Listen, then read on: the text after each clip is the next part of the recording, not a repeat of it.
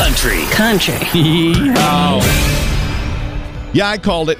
Congratulations to Jackson Dean, my guy scoring his first #1 with Don't Come Looking. Kenny Chesney took a selfie on the beach to confirm he is working on new music.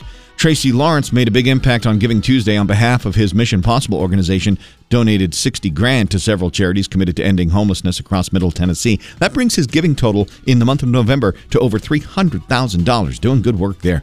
If you're planning your summer travel, put one of these festivals on your list. Jason Aldean, Cody Johnson, Keith Urban, and John Party headlining the Country Thunder Festival in Wisconsin. And then there's the Under the Big Sky Music Rodeo Roundup in Montana with Hank Williams Jr., Zach Bryan, Whiskey Myers, Ryan Bingham, and more.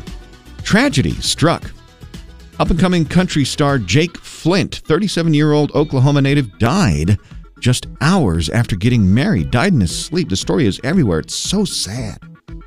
Mickey Guyton set to perform at NBC's annual Christmas at Rockefeller Center tonight. This Is Us star Chrissy Metz going to perform at CMT's holiday version of Crossroads with King and Country and Breland on December 12th. And looks like Nashville going to get a domed stadium.